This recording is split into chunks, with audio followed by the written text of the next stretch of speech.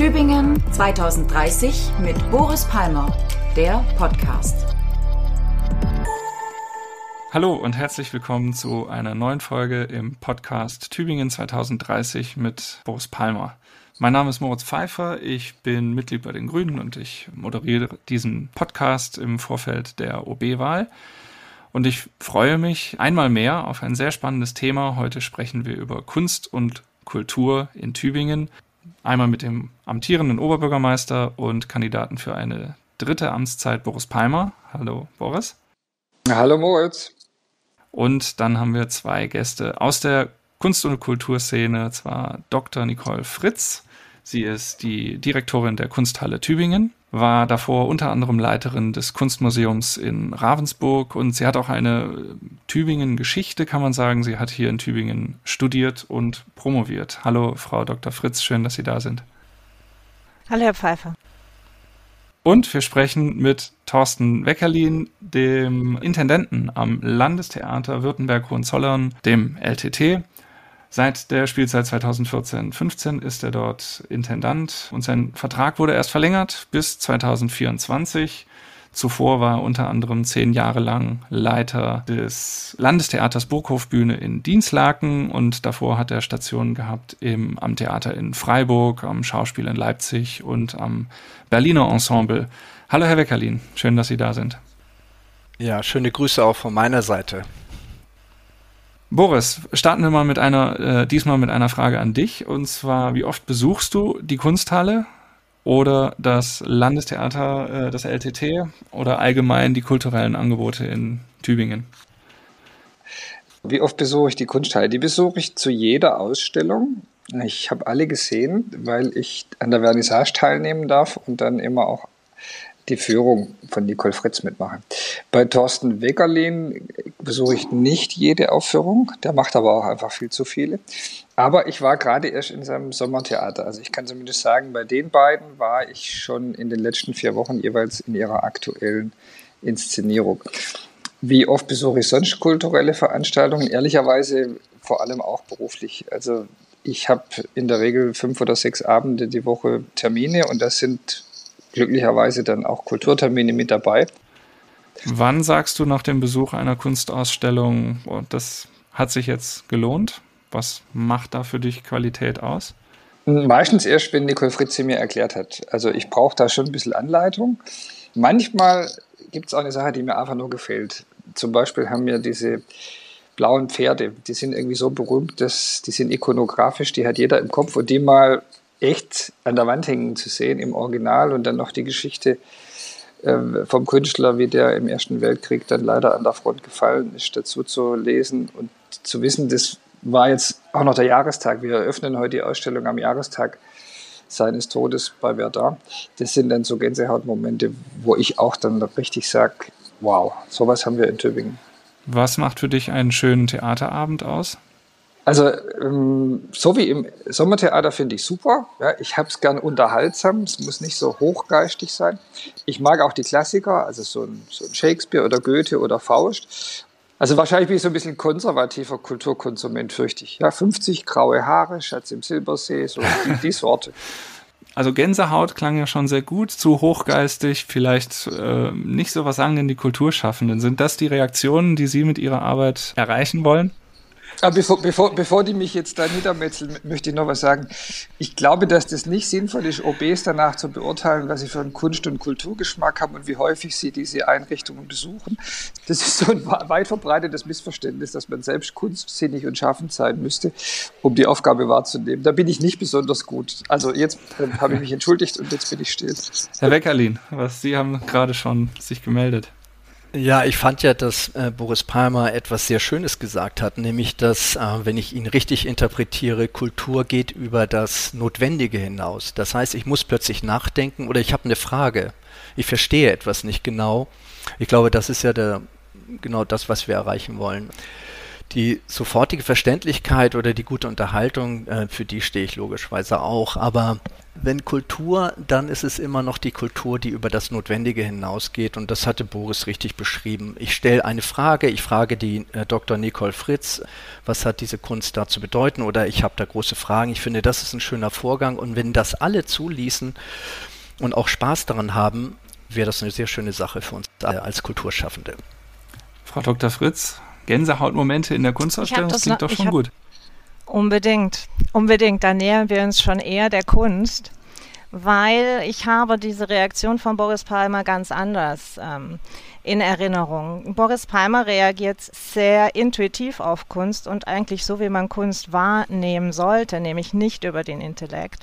Kunst wendet sich viel mehr direkt an unsere Emotionen, an unser Bauchgefühl und das ist das, was auch die Kraft von Kunst ausmacht im Vergleich jetzt zu Theater, wo eher auf das Wort fokussiert ist. Musik ist ähnlich wie Kunst. Wir nehmen ganzheitlich wahr. Unser ganzer Körper ist angesprochen, unsere Sinne.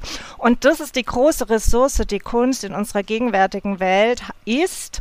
Und ich finde, Boris Palmer reagiert da unglaublich gut. Und ich würde jedem wünschen, so auch neugierig und offen auf die Kunst zuzugehen. Gehen wir mal weg von dieser persönlichen Wahrnehmung. Welche Funktion erfüllen Kunst und Kultur für eine Stadtgesellschaft?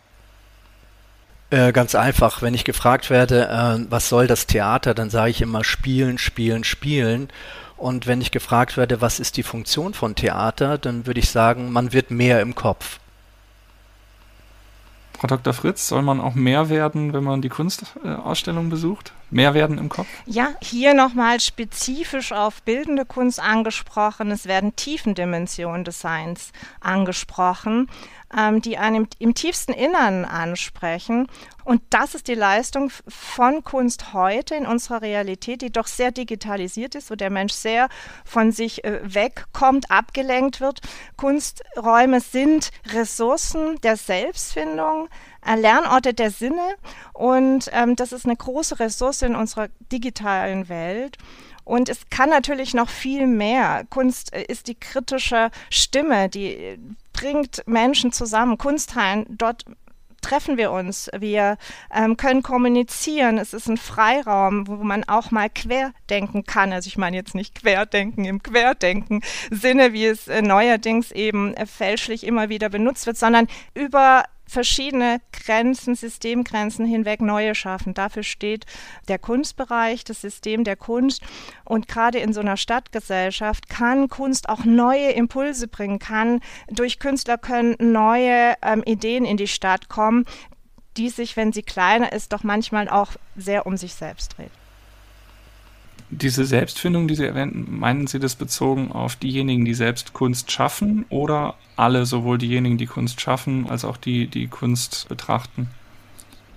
Ja, wir leben ja in einer individualisierten Gesellschaft, wo immer mehr auch die Menschen selber machen wollen. Und das ist ganz wichtig. Mittlerweile kann kein Museum, keine Kunsthalle mehr existieren, ohne nicht dieses Angebot zu machen, an die Besucherinnen und Besucher selbstständig Entdeckungen zu machen, selbstständig tätig zu werden, eigenständig die Dinge zu erfassen, zu spüren. Und wir haben ein großes Kunstvermittlerprogramm deswegen aufgelegt. Das machen aber auch die Theater. Das ist mittlerweile ein ganz wichtiger Faktor, um die Brücke zu den Menschen zu bilden. Boris, was würdest du sagen? Welche Funktion erfüllen Kunst und Kultur innerhalb einer Stadtgesellschaft? Ich würde da ehrlich gesagt lieber nichts sagen, weil ich finde, dass ich das bei weitem nicht so gut sagen kann wie Nicole Fritz oder Thorsten Weckherlin. Und ich darf dir da auch noch eine Geschichte erzählen, die für mich gewissermaßen traumatisch ist. Ich habe auf eine ähnliche Frage im Jahr 2004, da war ich Oberbürgermeisterkandidat der Grünen in Stuttgart, mal eine 10-minütige Rede gehalten. Und die war mir komplett aufgeschrieben von einem Stadtrat, der in der ganzen Kunst- und Kulturszene in Stuttgart hoch vernetzt war und als der Experte schlechthin galt. Und dann habe ich die Rede vorgetragen und ich habe ehrlich gesagt, weil es sehr viel hochgeistige Begriffe waren, gedacht, ja, das sage ich jetzt halt mal. Ich selber könnte dazu nicht viel sagen. Und danach kamen dann 3, 4 Leute haben gesagt, das und das ist doch eigentlich nur ein Luftbegriff und was soll denn das heißen, was meinen Sie damit? Und ich konnte auf nichts mehr antworten. Und das ist für mich so der Punkt, wo ich einfach gesagt habe, bestimmte Dinge verstehe ich nicht so gut wie andere, kann ich auch nicht so gut wie andere. Und dann muss ich das auch nicht einfach vortäuschen, dass ich da jetzt auch mitschwätzen könnte. Fragt mich was zur Mathematik, das habe ich studiert. Aber diese Themen, die bespiele ich nicht in dieser Weise, sondern da will ich mich lieber als interessierter Laie zeigen.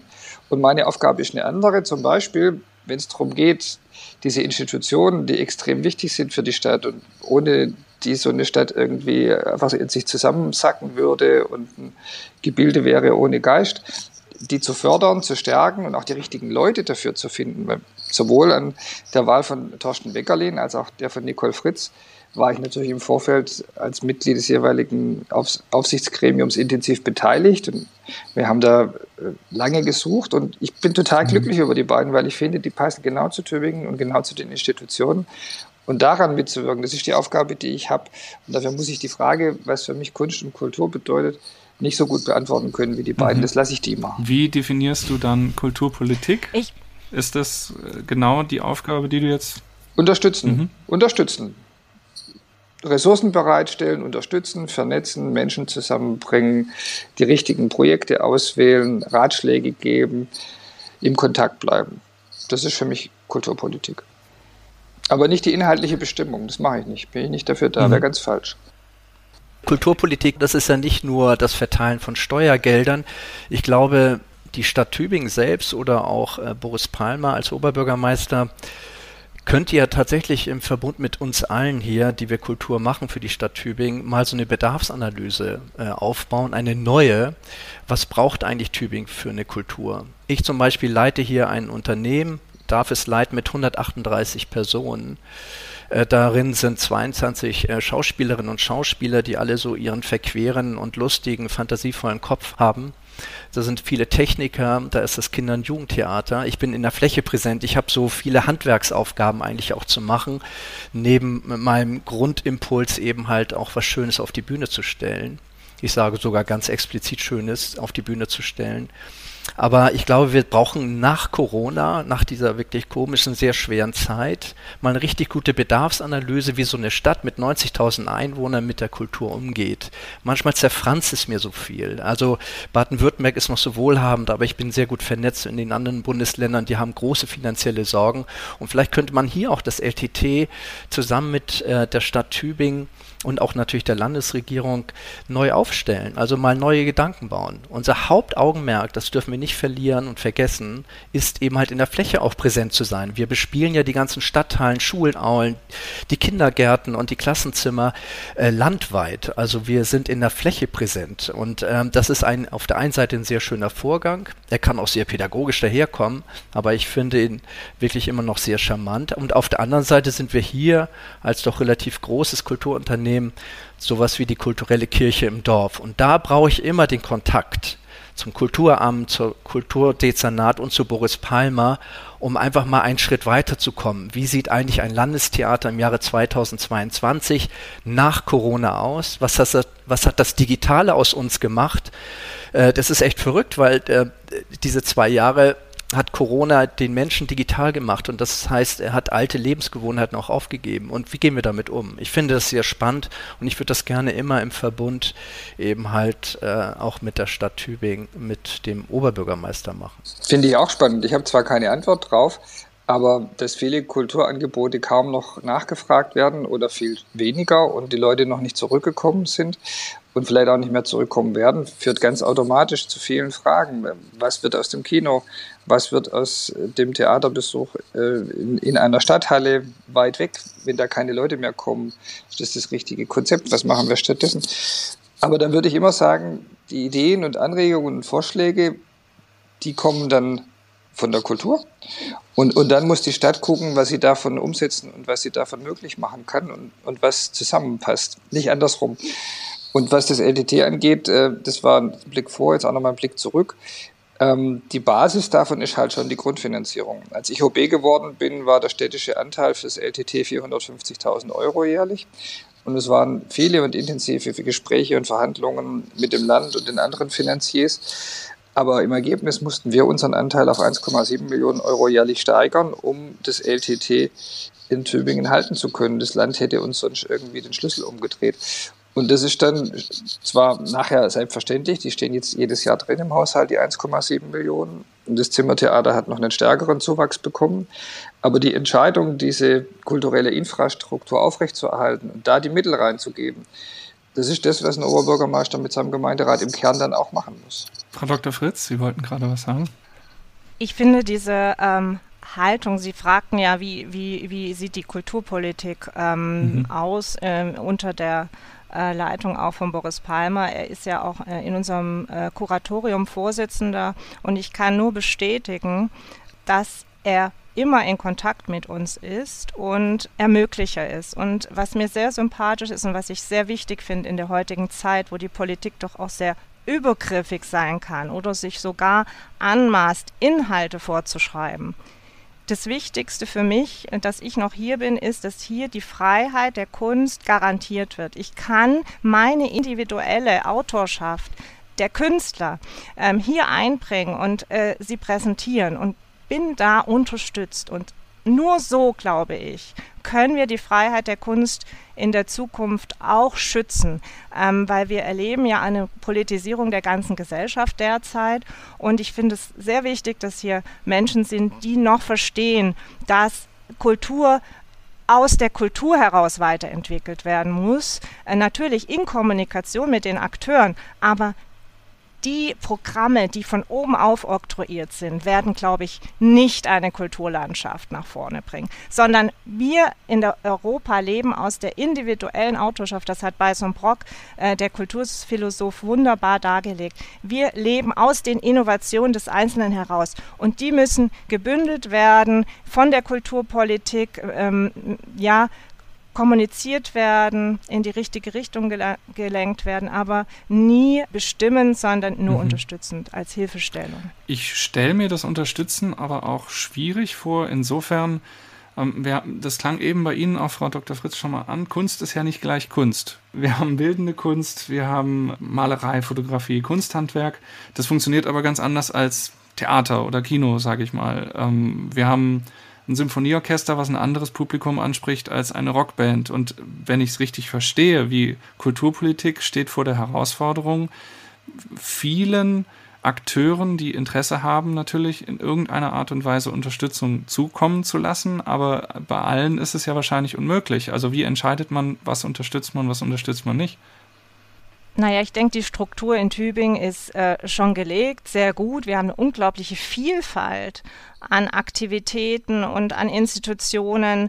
Wichtig fände ich noch, dass man, was das Land schon macht, die Innovationen, die Ideen, die jetzt auch mal Kooperationen, die noch nicht da sind, anstoßen, dass man so einen Innovationstopf vielleicht schaffen würde in der Stadt, dass man schon auch Dinge noch mehr anregen kann durch praktisch Töpfe, die man zur Verfügung steht, wo wir uns als Kulturakteure bewerben könnten. Natürlich kann man solche Dinge weiterentwickeln. Generell würde ich appellieren, nochmal drüber nachzudenken, nicht auch die Budgets aller Institutionen anzuheben, denn wir sind durch Corona vor ganz neue Herausforderungen gestellt in der Digitalisierung. Wir müssen die Menschen wieder erreichen durch Kunstvermittlung. Wir haben ganz neue Aufgaben für die Gesellschaft zu erfüllen. Das wurde gerade deutlich in der Corona-Krise, dass Kunst und Kultur ja hier das Bindemittel einer Gesellschaft sind. Und wir kriegen es tagtäglich, ich kriege Briefe, ich kriege Anrufe, macht mehr für Kinder, macht mehr für Jugendliche. Ich muss immer wieder sagen, mir sind budgetär hier Grenzen gesetzt. Diese gesellschaftlichen Anforderungen, die müssen wir auch erfüllen können und dafür braucht es einfach für alle Akteure gesicherte Budgets, Erhöhung der Budgets. Boris, mal eine Verständnisfrage. Was sind eigentlich genau die Methoden und die Handlungsoptionen, die Gestaltungsoptionen einer Kommune in Bezug auf ihre Kulturpolitik? Also wie handelt sie, wer handelt da, was macht ein Kulturausschuss zum Beispiel? Also viel davon geht übers Geld, ein Teil davon geht über vorgelagerte, übergreifende Diskussionen. Wir haben eine Kulturkonzeption erarbeitet, viele Runden, viele Sitzungen, die Schwerpunkte setzt, die bis heute auch Gültigkeit haben. Irgendwann wird man möglicherweise da wieder neue finden müssen. Ich könnte mir vorstellen, dass diese Corona-Saison ein guter Grund ist, die Kulturkonzeption nochmal ganz genau anzuschauen, wie das jetzt weitergehen muss. Da war zum Beispiel ein Schwerpunkt, die Stadtbibliothek zu einem modernen Ort der Begegnung und Kommunikation auszubauen. Und da sind wir jetzt jedes Jahr dran. Die ist jetzt gerade wieder Baustelle, weil die neue Anforderungen hat und nicht einfach nur eine Bücherverleihstelle ist, wie das mal in den 70er Jahren begonnen hat, sondern da muss viel mehr angeboten werden. Und so verändert man dann ein Angebot in eine bestimmte Richtung. Und zum anderen ist natürlich auch Begrenzung und Konzentration. Manches davon ist historisch, teilweise zufällig, dass die Kunsthalle so ein Riesenerfolg wurde in den letzten 50 Jahren. Das konnte man nicht wissen, als sie gestiftet wurde. Wäre sie vielleicht unterwegs irgendwann geschlossen worden, weiß ich nicht, ob wir heute eine Kunsthalle aufmachen würden. Vermutlich nicht. Das Landestheater ist auch eine historische Entwicklung, dass es in Tübingen sitzt, obwohl Esslingen so nah ist und auch ein Landestheater, hat historische Gründe und ist nicht zwingend aus der Geografie Baden-Württembergs abzuleiten. Aber natürlich ist es jetzt ein Riesen-Asset, das die Stadt dann auch entsprechend finanziell unterstützen muss, um es zu halten und sich dann engagiert, wenn das Land sagt, aber wir zahlen nicht mehr so viel wie früher. Also vieles ist tradiert, vorgegeben, Strukturen, die sich bewährt haben. Und hin und wieder kommt dann einfach auch mal was ganz Neues dazu. Wir haben jetzt zum Beispiel dieses Performing Arts Kollektiv, das vor 10 Jahren nicht existiert hat und das dann zum Kulturamt geht und sagt, wir sind jetzt da, wir wollen eine Förderung. Dann gibt es manchmal Unterstützung für Mitarbeiter, für Büros. Oder man macht wieder eine Großinvestition, wie wir es im Sudhaus gemacht haben. Ich war jetzt gerade dort, ich bin total begeistert von dem, was da rausgekommen ist. Da haben wir 8 Millionen Euro in diesen neuen Saal und sein Umfeld und die Sanierung des Gebäudes investiert. Und damit gibt es jetzt wieder ganz neue Möglichkeiten, zum Beispiel auch für diese Tanzgruppen aufzutreten und zu trainieren, die vorher nicht da gewesen sind. Also Infrastruktur, Schwerpunktsetzung und Kooperation, Vernetzung der Akteure, viel über Geld, das ist so die praktische Umsetzung von Kulturarbeit. Und dann wird es natürlich zugegebenermaßen auch ein bisschen technisch und profan. Also darüber zu sprechen, ist jetzt nicht so schön wie über die Kultur selber, aber sozusagen die Basis, auf der die Kultur gedeiht. Ja, nochmal kurz zum Technischen oder zum Profanen. Ich finde, das ist ein ganz wichtiger Punkt. Wir sind hier tarifgebunden. 138 Leute, tarifgebunden.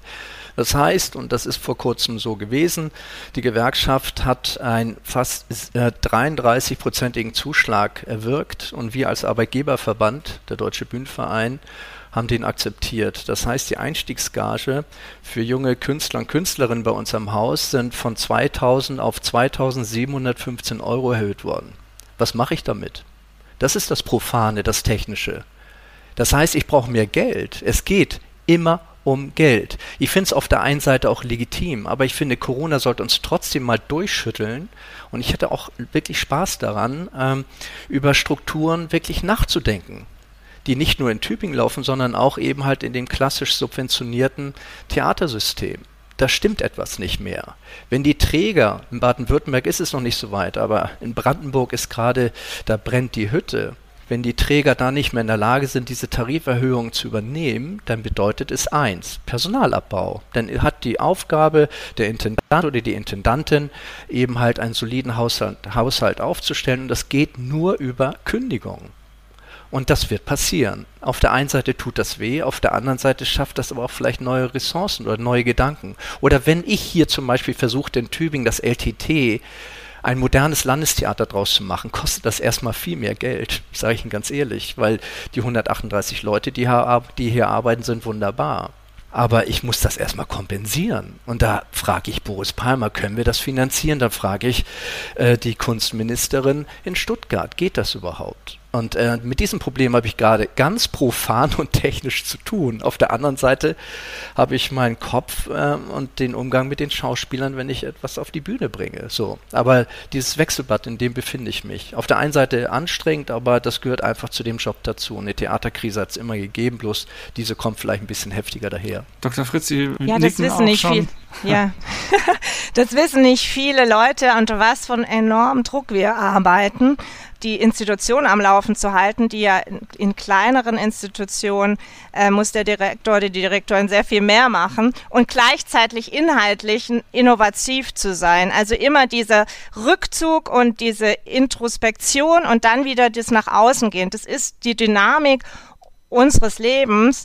Da gibt es gesellschaftlich, glaube ich, noch nicht so ein großes Verständnis dafür. Ich wurde zum Beispiel letztens gefragt, ja, und Frau Fritz, was machen Sie montags, wenn das Museum zu ist? Und das sind dann eben Situationen, da wünsche ich mir von allen, auch städtischen Institutionen, noch mehr Interesse, Vermittlung, und diese Institution, die wir sind, auch zu unterstützen, vielleicht auch zu bündeln. Ich wünsche mir mehr Einbindung in den Tourismus, in die Tourismuskonzepte, denn die Kunst und Kultur kann sehr viel Ausstrahlung für eine Stadt bedeuten, sehr viel auch bieten. Und ich glaube, hier könnte man in Zukunft mit den städtischen Gremien noch mehr entwickeln und ich habe auch Lust darauf. Ja, ich finde das genau richtig, was Nicole Fritz sagt. Ich glaube, Kunst und Kultur muss noch stärker in diese Köpfe der Tübingerinnen und Tübinger gefestigt werden. Und wenn Boris Palmer kann ja wirklich mit Recht schön Werbung machen für diese hübsche Stadt. Da ist das KI, da ist das Max-Planck-Institut, da ist die Universität, aber das eben halt auch die Kunst und Kultur. Und das war früher immer schwierig. Für Menschen, die eine Stadt zu leiten haben, eben halt dieses Kunstaffine einfach immer zu vertreten, so selbstverständlich. Übrigens, wir haben da das LTT, wir haben da KI, wir haben das Max-Planck-Institut, wir haben Cyber Valley, obwohl bei uns auf einem Hügel sitzend. Und das müsste immer in einem Atemzug auch erwähnt werden. Das finde ich ganz gut. Deswegen finde ich auch gut, dass Nicole Fritz und ich es geschafft haben, dass Boris Palmer immer regelmäßig Gast bei uns ist. Das ist eine sehr schöne Sache. Das ist nicht so selbstverständlich. Ich war schon woanders engagiert, dass da die Stadtoberin oder auch die Verwaltung mal Lust hatte, ins Theater zu kommen. Das ist oft nicht der Fall. Oft haben sie auch gar keine Zeit. Wir dürfen das nicht unterschätzen. Da sind wir wieder beim Profanen, nicht, Boris, und beim Technischen. Das ist ein ganz wichtiger Punkt. Die Gemeinsamkeit, die wir, glaube ich, alle spüren, ist die Freude an kreativen neuen Ideen, an diesem individuellen Autorschaft. Und da ist Wirtschaft ähnlich wie Wissenschaft, wie Kunst. Und das zu fördern, dafür steht ja auch Boris Palmer. Und das ist, glaube ich, das, wo wir die Brücke haben. Ich finde es einfach wahnsinnig anregend, mit den Leuten zusammenzukommen. Es ist eine andere Welt. Und wenn ich da hingehe ins Theater oder in die Kunsthalle oder zu einer Aufführung, dann erfahre ich was ich halt hier im Büro oder im Gemeinderat nicht erfahren kann. Das ist einfach was ganz anderes. Und diese Anregung und Abwechslung finde ich persönlich sehr bereichernd. Und das war auch einer der Gründe, warum ich mich entschieden habe, diese Aufsichtsräte, über die wir gerade sprechen, immer selber zu führen. Das müsste ich nicht. Also die Aufgabenverteilung steht nicht fest.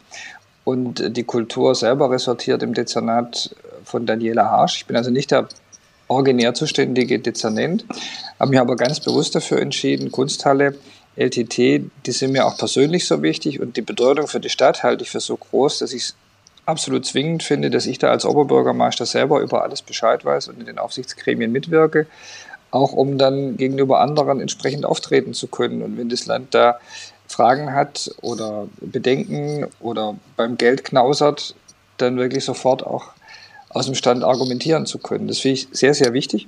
Und die Bedeutung dieser Einrichtungen für die Gesamtstadt, die würde ich auch ähnlich einschätzen, dass es Beispiel KI gar nicht möglich ist, diese hochqualifizierten Leute, überwiegend junge Menschen, die wir da ja brauchen, um solche Betriebe überhaupt groß zu machen, gilt für das Cyber Valley gerade so wie für die Biotechnologie oder die Medizintechnik. Dieser Kampf um Talente, wie das so schön heißt, der gelingt nicht, wenn eine Stadt eine kulturelle Einöde ist. Gucken die Leute das an und sagen, ach so, und sonst gibt es da nichts außer diesem Hügel, gucke ich mir was anderes an, da gehe ich halt nach München oder Hamburg, die haben ja die freie Wahl. Und deswegen ist das auch für die Stadt als Standortfaktor wieder ganz profan. Ja. Ich weiß, dass man Kunst darauf nicht reduzieren darf und Kultur, aber es ist für die Stadt als Standortfaktor enorm wichtig, diese Institutionen zu fördern und in der Stadt breit zu verankern. War zum Beispiel großartig, dass es jetzt gerade ein KI-Projekt in der Kunsthalle gab, dass Nicole Fritz ganz von selbst gesagt hat, ich will mich vernetzen mit diesen neuen aufstrebenden Branchen und den jungen Leuten dort. Die Frage an die Kulturschaffenden, fühlen Sie sich denn gut vertreten? Und auch die andere Frage, wir haben ja hier eine Konstellation in diesem Podium mit zwei eher großen Einrichtungen, würden Sie sagen, dass auch die weniger bekannteren Kunsteinrichtungen in Tübingen eine gute Unterstützung erfahren und Tübingen allgemein kulturell gut dasteht? Was mir aufgefallen ist in diesen 8 Jahren, dass Tübingen immer ein sehr offenes Ohr hat, was die Kulturschaffenden angeht. Manchmal sind da Sachen dabei, über die ich schmunzeln muss, sage ich ganz ehrlich. Da bin ich sehr borniert, da habe ich mein Theaterverständnis. Aber trotzdem wird darüber gesprochen, auch wenn es um eine Finanzierung durch das Kulturamt geht. Und wenn es nur 500 € sind oder 1.000 €, das ist so ein Vorgang, der sehr offen und transparent da abläuft. Das finde ich sehr angenehm. Da hat jeder eine Chance. Natürlich gibt es auch die alten weißen Männer, ich gehöre ja auch bald dazu, die seit 8 Jahren eben halt dieses LTT arbeiten und in diesem schönen Theater arbeiten. Auch da müssen wir uns Gedanken machen, wie eine neue Struktur vielleicht mal aussehen könnte später. Aber ich finde schon.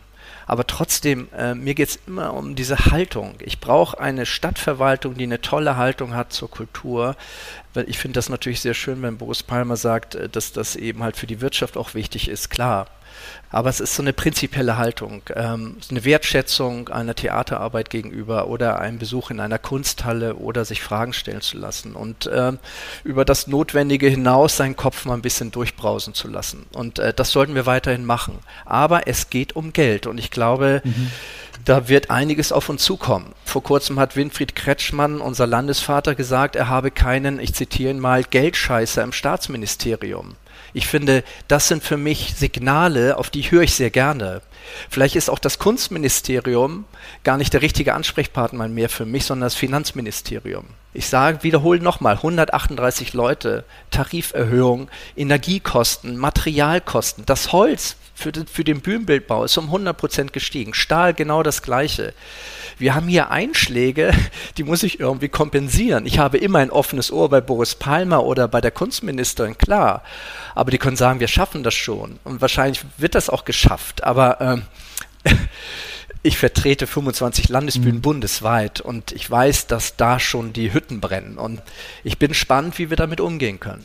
Also wie wir auch für unseren künstlerischen Kopf damit umgehen. Also das ist ein großes Fragezeichen, sage ich ganz ehrlich. Aber blicken wir mal tatsächlich ein bisschen in die Zukunft. Ich habe gesehen, und Boris, du hattest es auch schon erwähnt, es gibt die Kulturkonzeption 2012, es gibt eine für 2017, scheinbar erscheint das alle 5 Jahre, ist 2022, wäre dann ja wieder fällig.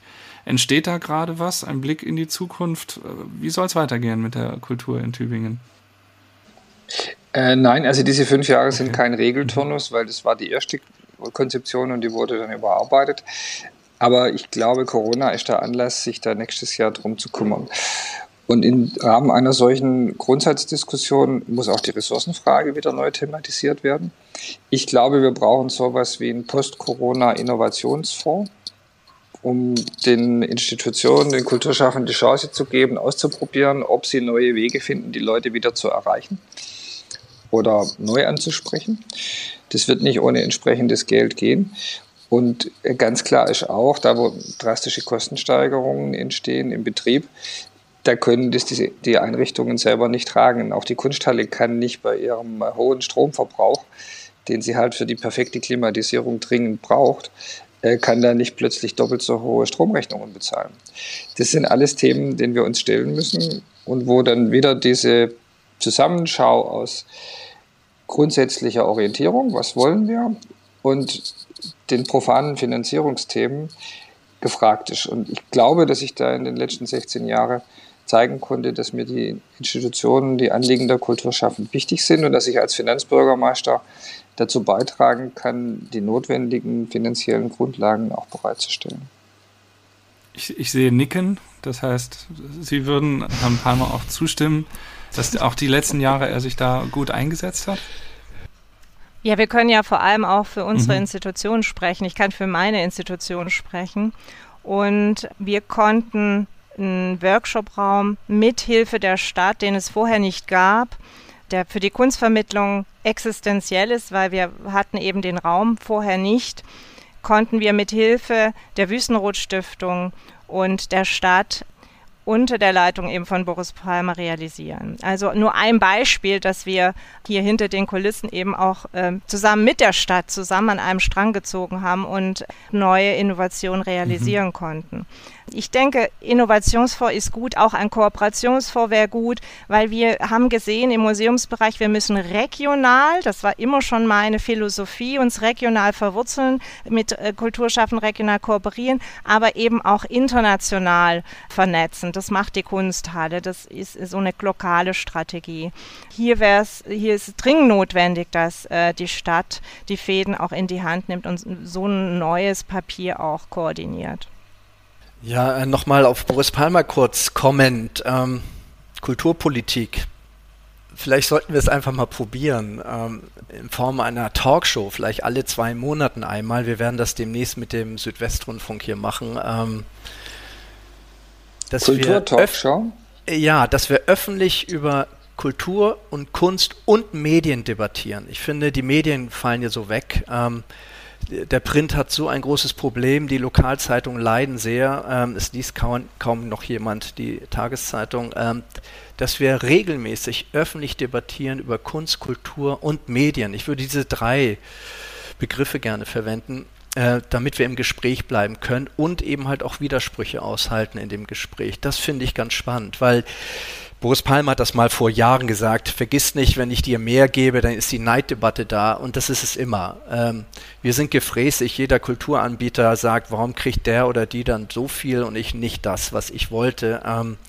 Das wird auch eine große Rolle spielen, finde ich auch menschlich und auch ganz normal. Ich kämpfe für meinen Betrieb hier und dafür werde ich immer kämpfen, aber dass wir das debattieren, offen machen und öffentlich machen. Darauf hätte ich wirklich große Lust, mit der Stadt Tübingen, mit Boris Palmer zusammen, mit Nicole Fritz über Kunst, Kultur und auch Medien sprechen.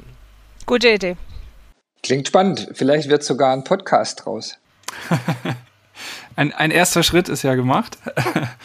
Ich sage vielen Dank an Dr. Nicole Fritz von der Kunsthalle Tübingen, vielen Dank an Thorsten Weckherlin vom LTT, dass Sie sich die Zeit genommen haben, zu diskutieren in diesem Podcast Tübingen 2030 mit Boris Palmer. Vielen Dank auch an die Zuhörerinnen und Zuhörer des Podcasts. Jeden Freitag erscheint eine neue Folge und ich lade Sie herzlich ein, auch an podcast@borispalmer.de zu schreiben mit Ihrer Rückmeldung zu den Folgen oder auch mit Themenvorschlägen oder Fragen. Vielen Dank fürs Zuhören, vielen Dank fürs Mitwirken an alle Beteiligten und bis zum nächsten Mal. Tübingen 2030 mit Boris Palmer, der Podcast.